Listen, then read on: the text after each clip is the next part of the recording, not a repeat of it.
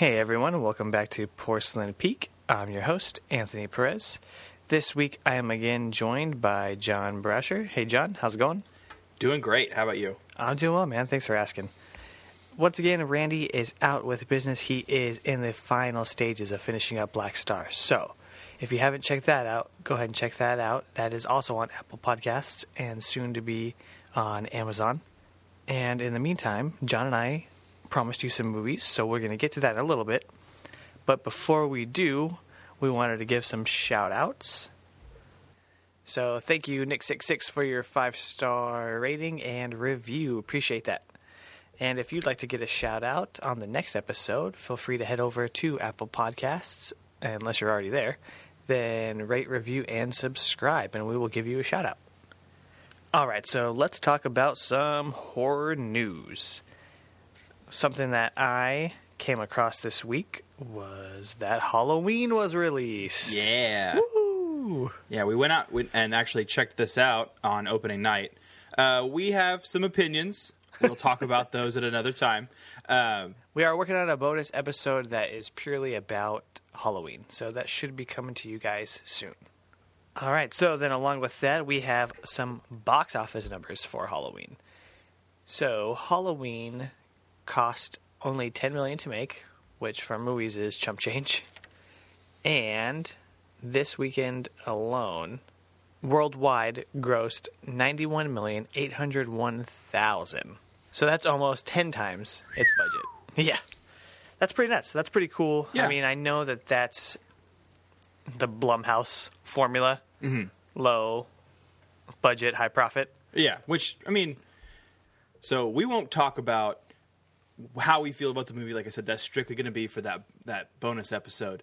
But as far as like the box office performance is concerned, like I said, Blumhouse kills it when they come in with this low to high kind of format. But as far as this movie is concerned, I want to say that it's doing pretty well stacked up against other horror releases for this time of year, or other releases in general for this time of year. And our theater was packed. Yeah. Yeah, it was a full house. I was really upset that people showed up like 5, 10, 15 minutes into the movie, but it was a packed house. Yes, and along with that packed house, there were plenty of new trailers that I personally hadn't seen. Mm-hmm. Same here. So, talk about a couple of those. One of the ones was... One of them that stuck out to me that we hadn't seen yet was The Curse of La Llorona. I believe this one is going to be a James Wan production. He's not directing, but he is helming, essentially, providing the creative background for it. It looks interesting. They showed a pretty extended shot. It was all completely continuous. It should be interesting. I'm excited to see it, so we'll see if it gets any early buzz or anything like that. But the first trailer, pretty solid. At least someone in our party jumped. Yeah. And then another one that we watched, I know you were excited about this one, I'm indifferent, was Happy Death Day to You. So I am so jazzed about this. I didn't know it was going to be a thing. I knew there was always potential that this might have become a sequel. Man, don't see the trailer if you haven't seen the first movie, because it gives away the entire concept and gives away basically the ending of that movie. So don't see the trailer if you haven't seen the first movie. Go watch that instead. That movie is a constant fun thrill ride. It isn't super scary, but it's meta in a way. It's not over-the-top crazy like Scream is, or some of the other really, really meta horror films. But this one does like to poke fun, and it doesn't take itself too seriously, which was something I was worried about when we first went in to go see this last year. I was pleasantly surprised by that movie. I enjoyed it thoroughly. I'm really excited for a sequel. Yes, and for those of you that aren't familiar with that, that's the one that's essentially Groundhog's Day, but with a slasher. And it makes fun of that. Yeah. And that's like it makes fun of itself, and it keeps itself, real as far as it taking some things from some properties and kind of mashing them together. And like I said, it worked for me. I enjoyed that movie thoroughly. I don't know how well a sequel is going to work, but I'm excited to see if they've got a good idea. Me too. As much as I initially wasn't super into that movie, I feel like that would be one that upon rewatch I'd probably really enjoy. And so I'd want to check it out again. But It's so ridiculous. Oh, yeah. For the rest of the show, we're going to do our discussion, and then, as promised, I'm going to be reading a personal story that I wrote, and then we're going to tell you what we're going to be watching for the final stretch of our little Spooktober event. Yeah, I'm super excited to give the last of that list and knock these ones out. Yeah, I'm excited to talk to you about your movies, and I'm excited to talk to you about the ones that I watched, too, for this week. But before we do any of that, we decided to incorporate a new segment. Yeah. I recently purchased Trivial Pursuit Horror Edition, so we are going to read these to each other. Okay, so the question I'm going to ask you is the Orange Wedge. Here we go. What actress portrayed the titular Emily Rose in The Exorcism of Emily Rose from 2005? I actually don't remember this one. I can give you a hint. It was one of the main actresses from Dexter. Jennifer Carpenter? Yes, that is correct. All right. In what Halloween film, 1978 to 1989, does antagonist Michael Myers not appear? Oh, that's perfect. That would be Halloween 3, Season of the Witch. It is indeed. And apparently it's the only one in the entire series that does not feature him, including the remakes. Yes, but I guess technically that's not true because he does appear on TV. That doesn't count. That doesn't count. That concludes our brief trivia segment. If you want to send us some trivia and try and stump us with some, then feel free to send those over and we will try to answer them. Let's jump into our discussions. I watched 4 this week, so should I go first? Yep, you're leading off. Okay. The first one that I watched was a Cronenberg movie, so my second one this month, called Videodrome. And Videodrome is about a man who owns like a rogue broadcasting station, and they play real sexy stuff and real violent stuff. Ooh. Yes, and risque. At the time, it was. And he comes across a stream called Videodrome, and they record it onto a VHS, so that dates the movie for you. And then weird stuff starts happening. I didn't know what to expect. I had been wanting to see this one for a very long time. I've heard great things, and I was not disappointed. It starts off a little slower, but once it starts going, it is weird. Weird is good. I mean, and it's Cronenberg. Cronenberg is the king of weird. Yeah, exactly. And there's some stuff, I mean, I don't want to spoil it too much, but I have to tell you about this. This guy gets a small rash on his stomach, and eventually it turns into a giant gash, and he puts stuff in there. So at one point, he gets a videotape and puts the videotape into his gash. What? It's weird. And it's about hallucinating and all kinds of other stuff. And so then he doesn't know what's real. We don't know what's real. And it's kind of the psychological thing. And it legit looks like he's reaching into his stomach. Jeez. Yeah. Well, it's kind of we were talking about that scene from Annihilation a few weeks ago. Yeah. And it just kind of reminds me of that, just kind of like that icky feeling you get. No, definitely. It was cringeworthy, to say the least. But what I thought was really cool is, with the last Cronenberg movie I watched, Rabid, I almost feel like he's prolific in a way, because that was at a time when plastic surgery wasn't as popular as it is now. Mm-hmm. And he was like, hey, these are the horrors of this thing. This is what could happen, or this is what the future's going to hold if we head in this direction. Yeah. Obviously, in a more extreme manner, but his social commentary, I feel like, became relevant. Yeah. And now this is about what's going to happen with our minds if we watch all this violence and all this sex and all this weird stuff, and what's going to happen if we stay glued to these TV screens. And we totally are. And there's been accounts of stuff like that that's going on. I listened to a podcast the other day that talked about a kid engaging in violent acts after watching Rob Zombie's Halloween movie 3 times. And so, I thought that was interesting. And for me, I was making those connections while I was watching it. And so maybe that's why I enjoyed that movie so much, because it was early. And he was telling you, hey, we can go down a dark path. Yeah. And it reminded me of a more gruesome Black Mirror episode. Mm-hmm. I know with the current outlook as far as media is concerned today, there's two schools of thought. It's either, these things have an adverse effect and it will cause people to act out, or it doesn't.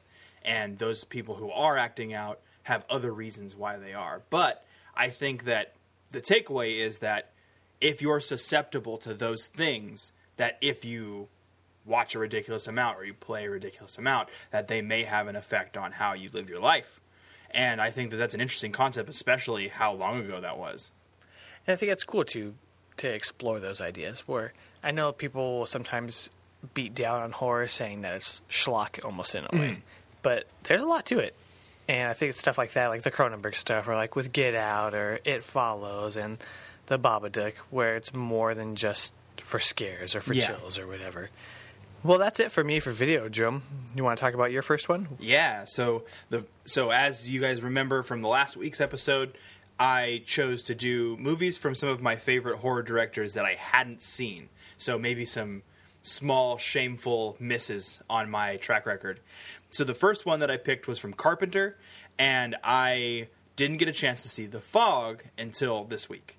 This one I had some decent expectations for, and I feel like they weren't met. I'll kind of dig into why I feel that way. As far as this movie is concerned, it's very slow-paced. It feels like it meanders in almost all of the shots. The actual, the villains, the ghost pirates or zombie pirates, whatever you want to call them, they are interesting, and they're done really well in The Fog itself, especially for the time period. The effect of The Fog was super cool, and they could have done a whole lot more with it. But it just felt like it was, in equal measures, too slow and too short. Which is, it's a pretty hard mark to hit. I feel like they hung around in shots for way too long. They didn't develop any of their characters, and it just ended abruptly. You just went from, there were a couple of kills, and you just ended at this one point, and it just didn't feel like anything was flushed out, and we didn't really get to know the characters at all. It's been a while since I've seen it, and maybe some of the audience hasn't. What's the plot? There's this town, and it exists along the coast. I'm not sure what the title of the town is, but it's in California. There's a lighthouse, and it has, it's been taken over by this woman who does, a local radio show. This town is celebrating its centennial anniversary. 100 years previous, there was this group of 6 people that did wrong to this group of pirates, basically, and caused them to come ashore and start trying to attack people 100 years later. The whole concept is that they're trying to find 6 people to kill in order to basically wipe the debt clean and go away for a while. It's not super difficult and over the top, but it takes a really long time to get you there. Now, it's hard to not compare it to something like Halloween, where there is a very slow burn. Mm-hmm. I think Michael Myers doesn't even kill anybody for at least an hour of that movie, close to anyway, after the initial intro. But you're saying with this one, the tension just didn't build like that? Not as well as it could have. Okay. Like I said, there are definitely parts of this movie that make a lot of sense. I enjoyed the music quite a bit. John Carpenter is known for kind of making that slow burn type movie. The Thing is a great example of that. It's not something where you know exactly what's going to happen and it's moving quickly. It's very tense, and it takes the time to build that drama, but it also builds the characters. It builds the world around it. This one built some of the world and left kind of the characters out of things. I mean, you have Jamie Lee Curtis, and you barely know anything about her character other than that she's a hitchhiker. You have the Scream Queen. You literally have the most well-known horror actress of all time, and you're squandering her. I want to see them dig into those characters a little bit more. I mean, even if it means adding another 15 minutes of runtime, make the characters believable and compelling for me to want to sit down and watch the whole movie. Because the ending itself's not really that bad. It just feels like it comes out of left field and there's no setup. I would recommend it for early special and visual effects. Okay. Like I said, the music is actually really good. It's just, it's tough because, like I said, they didn't build something that you felt like was worth watching. Like I said, I got to the end of it and I was like, this was kind of lame. Would you say it's lower than for you as far as Carpenter films go? Yes. Probably not the lowest, but it's not. It's definitely nowhere near The Thing, nowhere near Halloween. It's like I said, it's towards the bottom of the list. How do you feel now that Are you more disappointed because it was something maybe that you were like, oh, it's Carpenter, I'm going to love it, and you were a little bit let down, sounds like? Yes, I think that there's a potential that I might have enjoyed it more had I not gone in expecting, not a masterpiece, but, something that's at least a serviceable work by John Carpenter. And I didn't get that, and that was the part that hurt the most. I probably could have overlooked some of the flaws maybe if it hadn't been something where I looked on Rotten Tomatoes and it's got a 71% overall, and it's like, that's pretty solid for a horror movie. I was expecting more and I just didn't get it.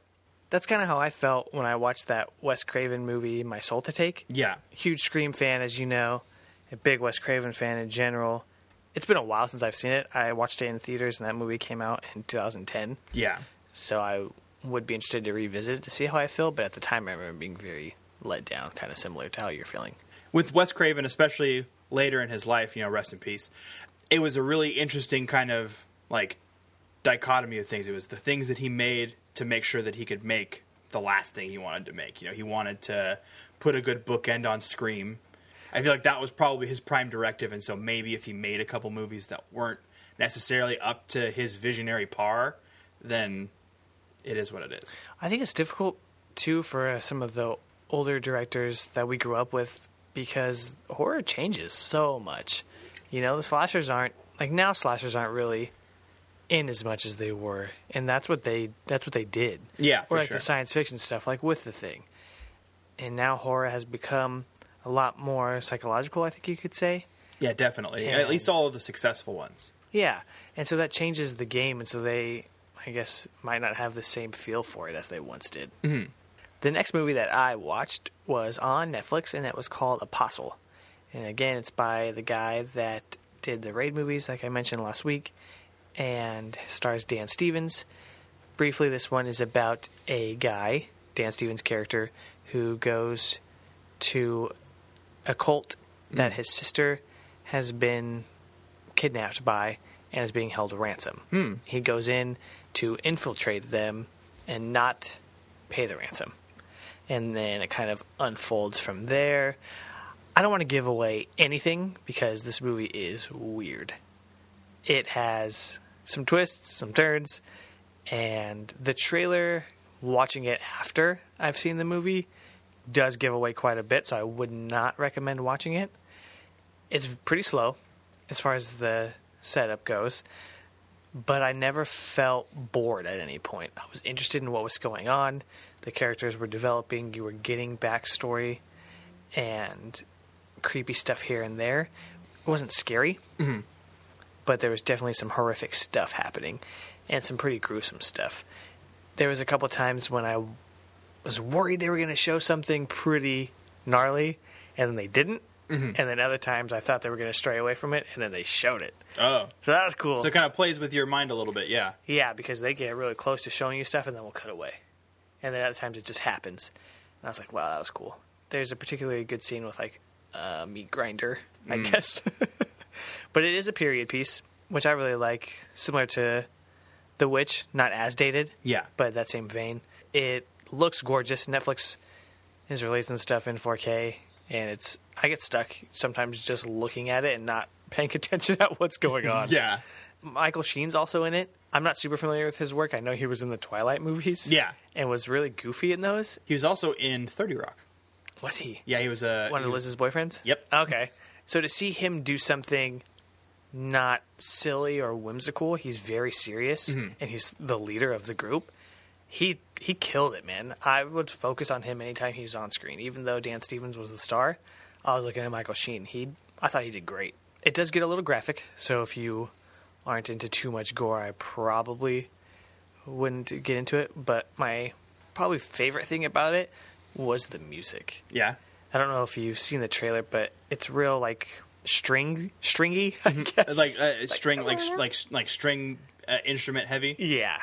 And it's weird, and it's sometimes they just pluck it, and it's not too much, and it's not super intense, but it helps build the tension in the movie. I was impressed, and it gets weird.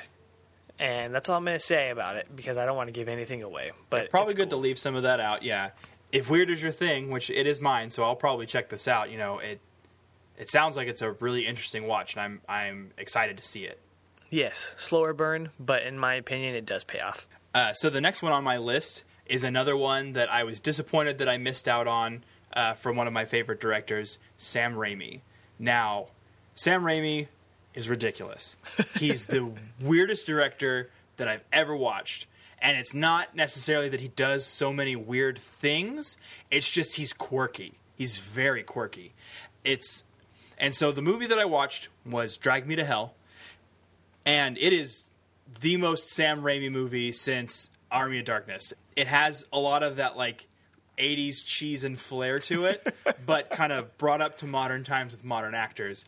And it was funny and compelling, and it kept me glued onto the screen. It was gross some of the time. It was just wackadoo. That scene so ridiculous. When the lady's jaw's like on her and Oh, slobbering. What you So like not gore, but so gross. Yeah, it's just so.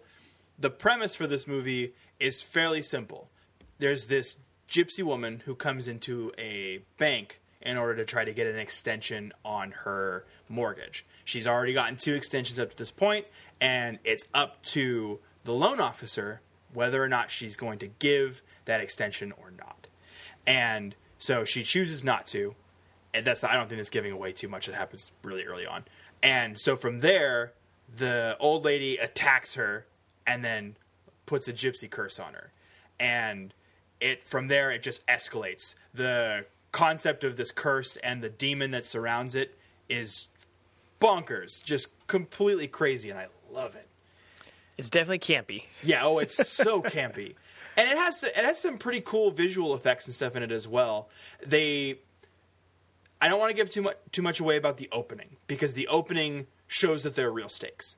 But there's a scene where basically in this room, the gates of hell open up, and it just looks super terrifying and really interesting. And like I said, the setup is terrifying, and I loved it. Be prepared. It's Sam Raimi. There's a lot of Dutch angles. It's a lot of weird camera tilts and movements. There's a lot of ridiculous, like, over the top, like flourishes, and like, when things are successful, things like go a certain way that are very Sam Raimi. There's a particular scene that I remember really liking where the protagonist is in her house, mm-hmm. and the shadows sort of like creep in from the tree mm-hmm. and kind of go toward her. I thought that was really creepy and done very well. And it kind of reminded me of a throwback almost to Evil Dead, where the trees are attacking. It's something that Sam Raimi did to show that he still had it. And he definitely does. Like, it's weird, and like I said, it's incredibly Sam Raimi, but it is enjoyable. It makes campy fun and also still scary. And that was what he was known for. I mean, that's what the Evil Dead movies brought to the table. And he's still capable of just every once in a while he'll rattle one of those out, and it's just like, all right, strap me in, I'm good to go. Whether or not he's randomly taking 10 years away from horror to do some Spider-Man movies or what have you, he's still got that in the chamber, and it's stuff that comes just off the top of his head. It's not anything that's previously written down in lore, at least not on a wider scale. It might be slightly based in something. The ideas that he comes up with, I think he writes with his brother, correct? There's 3 of them, yes. Yeah, so the things that they're capable of coming up with and putting on screen are just bonkers in the best way. How did you feel about the goat? And if you see this movie, you know exactly what I'm talking about. Yeah. So it's very Sam Raimi. It is like, it's the most Sam Raimi thing he's done in a long time. But man, it throws you off guard. Should we say what happens? No, that's right. I just want to know how you felt about it. It was ridiculous. I laughed. I laughed out loud. There were several times in this movie where I couldn't stop myself from laughing. Or I'd have to pause it so I didn't miss anything, so that way I could finish laughing and then continue. Yeah, this one had a lot of gross out stuff. not necessarily like your typical gore fare, but like it's not for hermetophobes. If you're not into like pukey stuff or like things being spit into other people's mouths or like stuff like that, then this might be one to avoid. But if you're in any way, shape, or form into Sam Raimi, this is a tour de force from him. But it's a PG-13 horror movie, and a lot of times those aren't good. Yeah. By nature. Yeah, and I think the reason why they were able to get away with that is that they chose to go with gross and not with gore. Yeah. And if they had gone the other route, it would have been a different story. And they didn't choose to do... There's nothing sexual about this movie at all. I mean, it's like, there's not a single component where you're like, oh, yeah, that's nice. Like, yeah. It's pretty gross most of the time. Next up for me is going to be a movie called Transfiguration. This one is also streaming on Netflix. I added a bunch of movies to my list based off doing some research about what was good on Netflix without looking at what the movies were about. So I went into a lot of these blind. So Transfiguration is about a young boy, and he has an affinity for vampires. He lives in, let's say, the slums, and so he has kind of a tough life. And the movie is very vague about whether or not he is a vampire or if he just loves vampires. Stuff happens that leans in both directions, and even the ending is ambiguous. So you're not totally sure the whole time, and so you see him start to kind of develop and come into his own, but you never get confirmation one way or the other. That's interesting. And it plays with it because he talks about the vampire rules. Maybe they can go out in the day. And he talks about, I think that's all made up stuff. And takes a lot of jabs at Twilight. Yeah. At one point it blatantly says, it sucked. But what it reminded me of, and it's a movie that we had mentioned before, was Let the Right One In.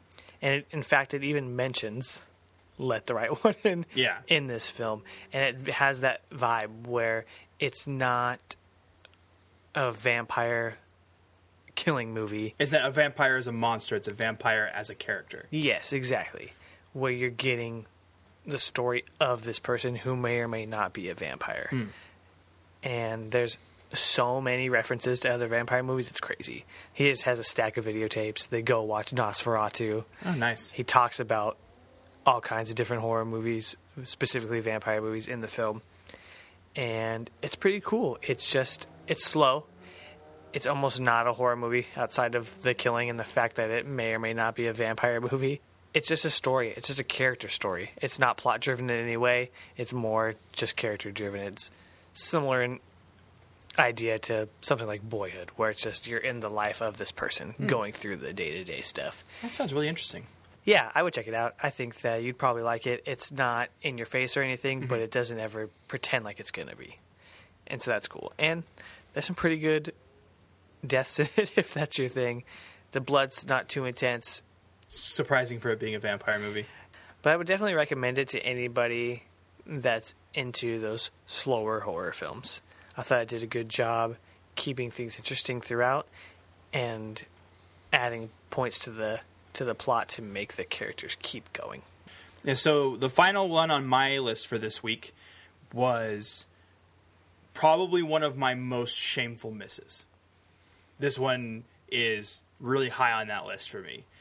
So up until this week, I hadn't seen Scream 4, which is disappointing. I'm disappointed in myself. It was something that I wanted to see it when it came out in theaters, and I just never got around to it, and then just other things happened, and it fell by the wayside.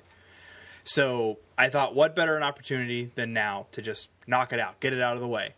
And it's Wes Craven, and it was one of his last outings.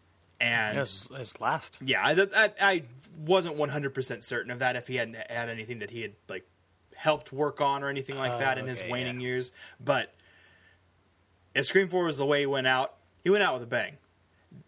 That movie gets a bad rap, I feel like. It's definitely better than Scream 3. It's still not the original. The original is is a cinema masterpiece. It's untouchable. It has the right blend of camp, the right blend of meta, and the right blend of genuine horror.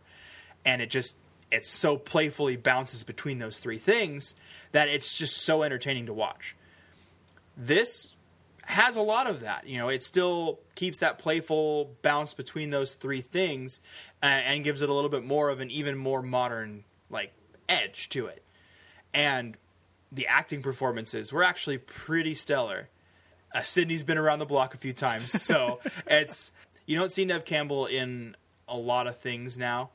For the most part, she kind of keeps herself off the radar. But I mean, when old Uncle Wes calls and says, "I've got another movie," you answer the phone. That's just how it goes.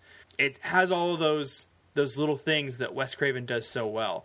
I love the way that they opened it. They show you 2 different openings for way later into the series stab releases, just back to back, and one of them actually has the other one inside of it, and it's so meta and over the top and funny, and I loved it. And it wasn't something where I was taken away from the immersion at any point in time due to any of the little flaws. There were some parts of it that I felt were a little predictable for me personally. The person who ends up being Ghostface at the end, I saw it coming, but it was still entertaining.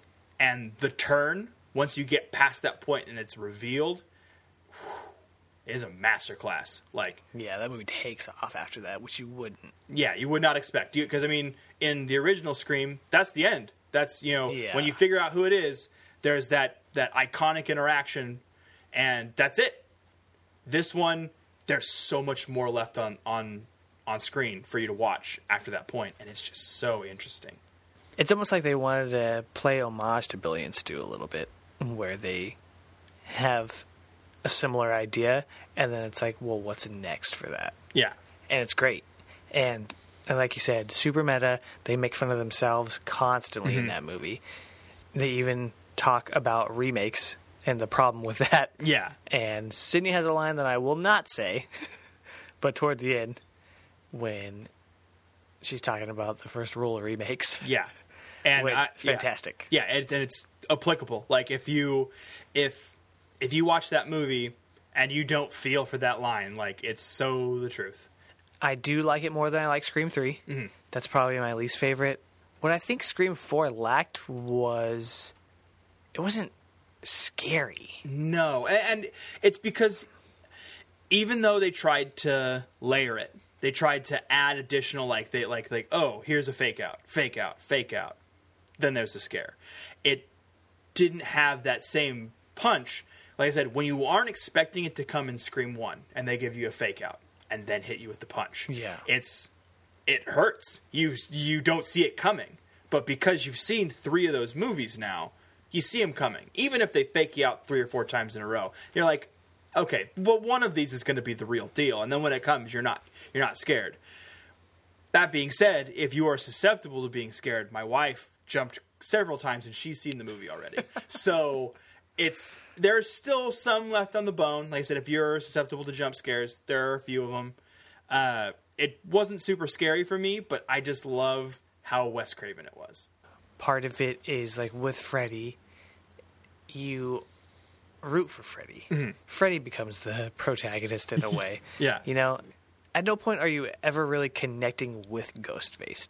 You might be rooting for him to kill more or less, but he doesn't have the same personality that someone like Freddy has, where he's all personality. Well, and it's a different scenario though too with Freddy. Freddy is Freddy. There's no worry about Freddy being everyone. If you live in Woodsboro, anybody could be Ghostface. That's just the long and the short of it. You don't know. You don't know where it's coming from. That makes it someone you can't root for because you don't know their motivations. You just know that they're out there and they're bloodthirsty for some reason. And in every movie, they give you a different reason and a different actual villain who's behind the mask. But up to that point, in the majority of cases, they weren't a villain to start with, at least not how you were watching it. They were a person, and that person sometimes would show tendencies that would make you think Ghostface, and then sometimes they would do things to throw you off the trail. or sometimes it would be multiple people. Like, it's a different concept. You root for the players. You don't root for the game in this one. But overall, would you say that you enjoyed it? Yes, definitely. If you had to rank all four. All four, like I said, it's definitely, for me, it's going to be 1, 2, 4, 3. Okay. I know that a lot of people will probably say 2, 1, 4, 3, but I have always been a huge advocate for Scream 1. Mm-hmm. I watch that movie at least once a year, if not more. But last year, I watched Scream 2 for the first time in a while, and holy cow, that movie is fantastic, man. It's a great movie. And when I say that I like 1 more than 2, it's by a tiny hair. Those movies are pretty much the same level for me. It's just, I saw 1 first. Yeah. 1 was the first movie to jump into that foray of lampooning horror while also making a compelling horror story. And we'll have to do a Scream episode. Yeah, well, so we'll sit down and we'll watch all 4, and maybe we'll watch a couple episodes of the show too, and just talk about hey, you can't look away from the redheaded stepchild. I'll think about it. All right, cool, man. Then that brings us to the last one that we're going to be talking about today, which was me watching, and that one was called The Dark Song.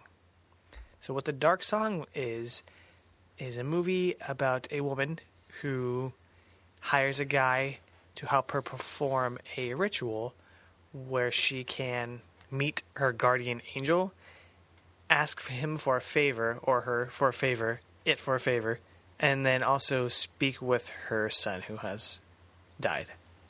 How he died is revealed later, and so these people move into this house and start doing all these weird rituals. It's very slow. But the first act gives you enough where it keeps you interesting. The setup is very interesting because they're doing it. You don't really know what's going on as a viewer. And they start going slowly, and they start setting everything up and getting into the ritual stuff, and they start performing it. And you're kind of seeing, is this guy a phony? Is this really going to work? What's going to happen? What's next? The second act continues that for too long. For me, anyway. Mm-hmm. It slows down, and they keep doing it, and then they keep doing it, and they're still doing ritualistic stuff and still trying to perform this stuff. And so I got a little bit bored. It was hard to keep focus on it. And then the third act, stuff picks back up, and then it gets going. It doesn't take off, but it builds. And then the ending is weird. And that's the only time that it really gets scary, is toward the end. I wouldn't say that I was disappointed because I didn't have any expectations. This is another one where I had no idea what it was going in. But I don't feel like the ending paid off for the build-up for me. There's a lot of concepts in the movie that they talk about being pure and how to get there. And so it's really weird, and it's fun, and the acting is great. The guy, it's mostly just one guy and one girl. They're doing a great job. There's a particular scene, someone gets impaled by something without giving too much away, and it looks legit. It looks gross. Yeah. Now, it was pretty cringeworthy. Yeah, and if just a kind of a trigger warning there, if you have any issues with any kind of like sexual misconduct or sexual assault, there is a small scene that does depict some sexual misconduct. Yeah. So prepare for that. It's not gratuitous and it's not over the top, but it's there. If it's something that potentially would turn you away from watching something, then maybe avoid this one. The concept is interesting, but you're correct. It does, the pace in the center is a little off. Yeah. They could have cut out some of the things that they did to pad that length. Yeah, or to beef up the end. But there's a part where everything's really gray and dirty and gross. I thought the ending was cool. A little bit unexpected, some stuff that happens. It's very like an emotional horror movie. Well, this one definitely has that kind of Black Mirror feel to it a little bit. Yeah, I can see that. It's like we were talking about last week, where it's like new horror, now with crying. yeah, now with 27% more crying. Yeah. Yeah, and that's how I felt, where it's got the spooky elements, but there's so much emotion into it, and I enjoyed that. So that concludes our discussion for the movies that we picked for the previous week. So Anthony's going to read a short story that he wrote, and then we're going to give you the movies for the last week of October. This one is called When a Baby Cries. Afloat on a yellow raft, Tom searched for land. Salt laced his tongue as he looked at the endless sea of waves in front of him and stars hanging above him, glowing in the dark. The moon was high and smiled down like a Cheshire cat ready to play tricks. Wait, how did I get here? Last thing I remember, I was getting ready for bed, and then... Before Tom finished his thought, land seemed to appear out of nowhere. His arms stretched to either side of the inflatable. He paddled. Only his palms reached the sea below as he made his way forward. Sweat beaded across his pale forehead, dripping salt into his sleepless blue eyes. Reaching the beach, Tom stumbled to his feet. He panted with every step he made in the surf. Once past the ebb and flow, he threw himself down onto dry, rough sand. A shrill cry came from elsewhere along the shore. Jolted, his instinct drew him toward the sound, leaving a soaking, lifeless impression in his wake, a shadow of himself. Is that a baby? Why would a baby be out here? Especially this late. It has to be after 10. Maybe it's not a baby then. No, it can't be. That doesn't make any sense. None of this does. Tom's tired, aching feet urged him forward. With every step, the wailing grew louder. As he approached, he became more certain what he was hearing was a baby. A wary wicker basket appeared on the beach as the source of the sound. Tom reached the noise and squatted in front of the crier's cradle. In the seconds it took for his hand to reach the basket, Tom's heart became a rattling tale of an excited dog. Unsure if it was from running, from the fear of what he might find, or from the terrifying thought of how and why this child came to be here. "Come on, Tom," he recited to himself as clammy hands inched closer to what lay inside. As his dirty, rough fingers opened the moss-colored sheet, a shrieking, eyeless face sprang forward, flinging itself toward Tom like some twisted Twilight Zone jack-in-the-box. Tom flew back. He gasped. His feet fell out from under him. His back hit hard in the sand. The last of his breath evacuated his lungs. His head followed his body and slammed onto the sand. Tom's eyes flung open as he bolted upright in his bed. Beads of sweat pooled atop his forehead, lacing his blonde eyebrow with salty pearls. Purple crescents surrounded his groggy blue eyes, encrusted with remnants of the day before, like fragments of subsoil around a lake.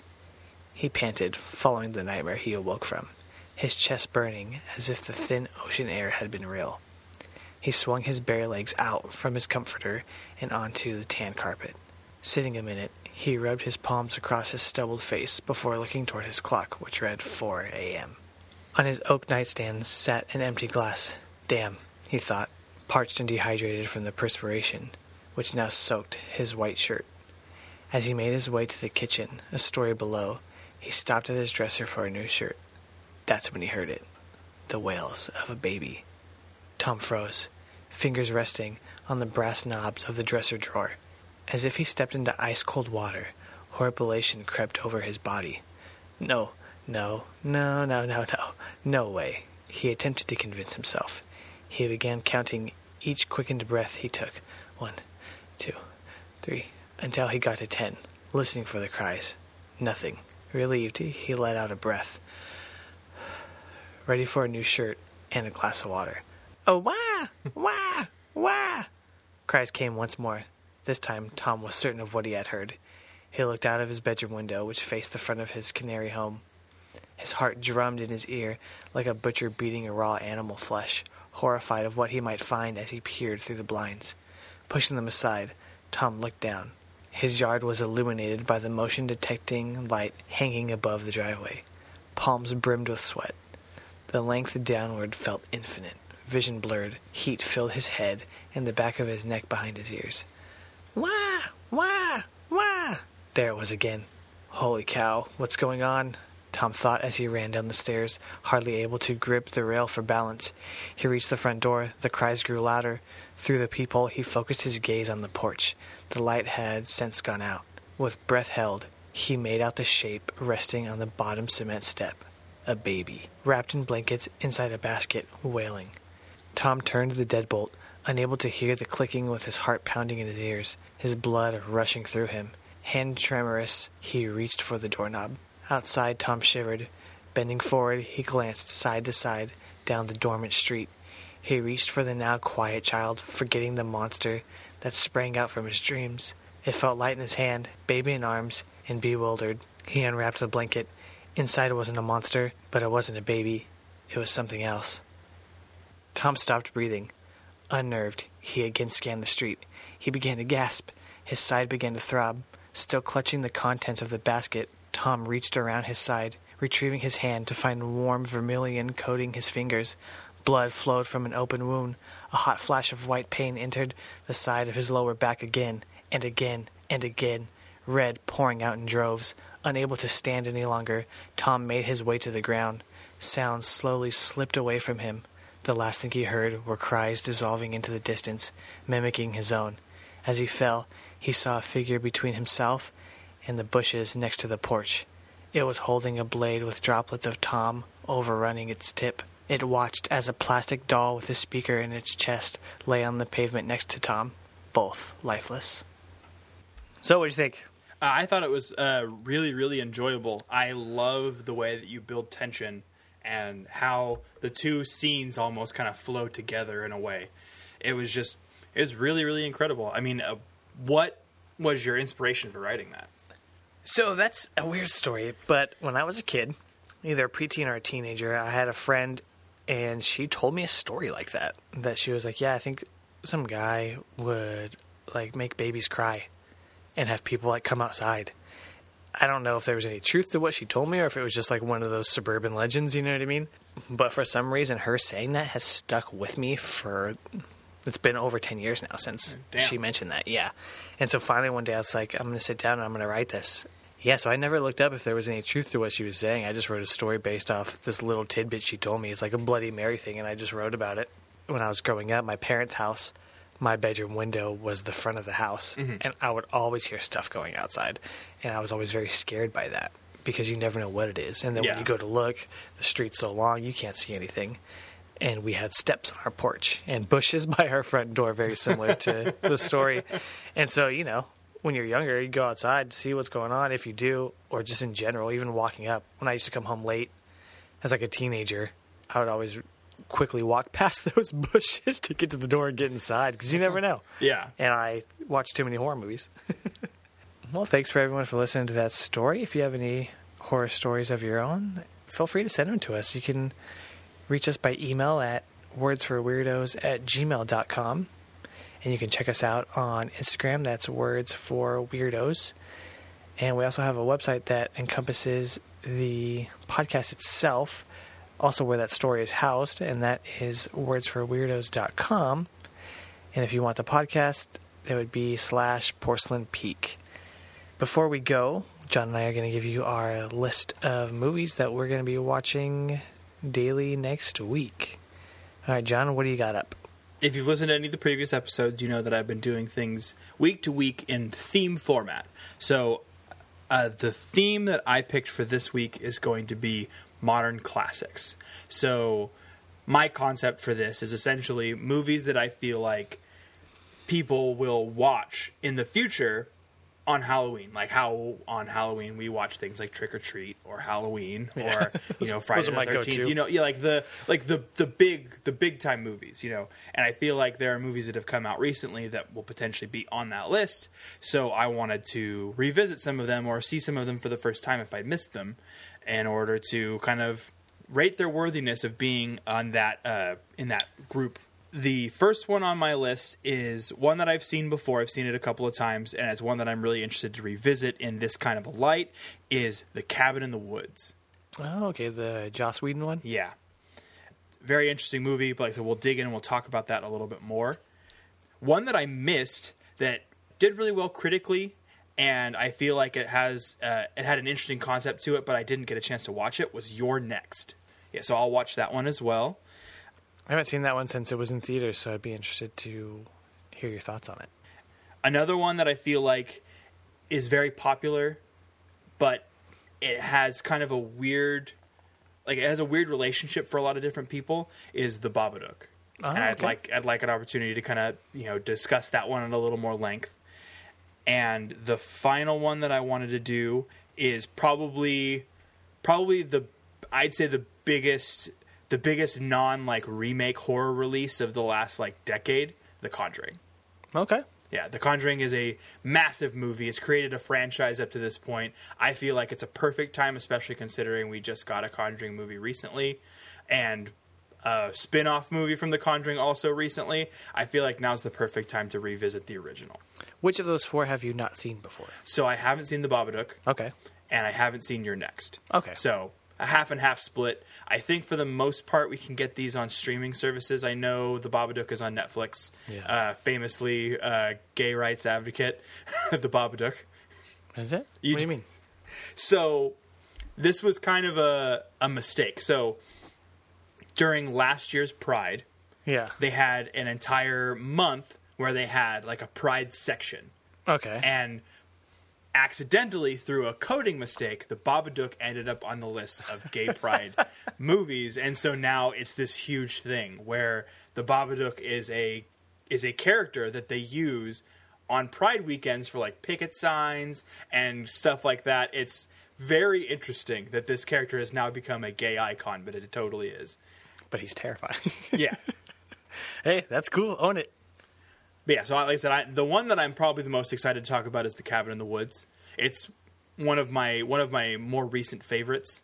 So I'm really excited to break that one down because there's so much in that movie. I have mixed feelings about it, so I'll be interested to hear your opinion about it. That's surprising. That's surprising to me.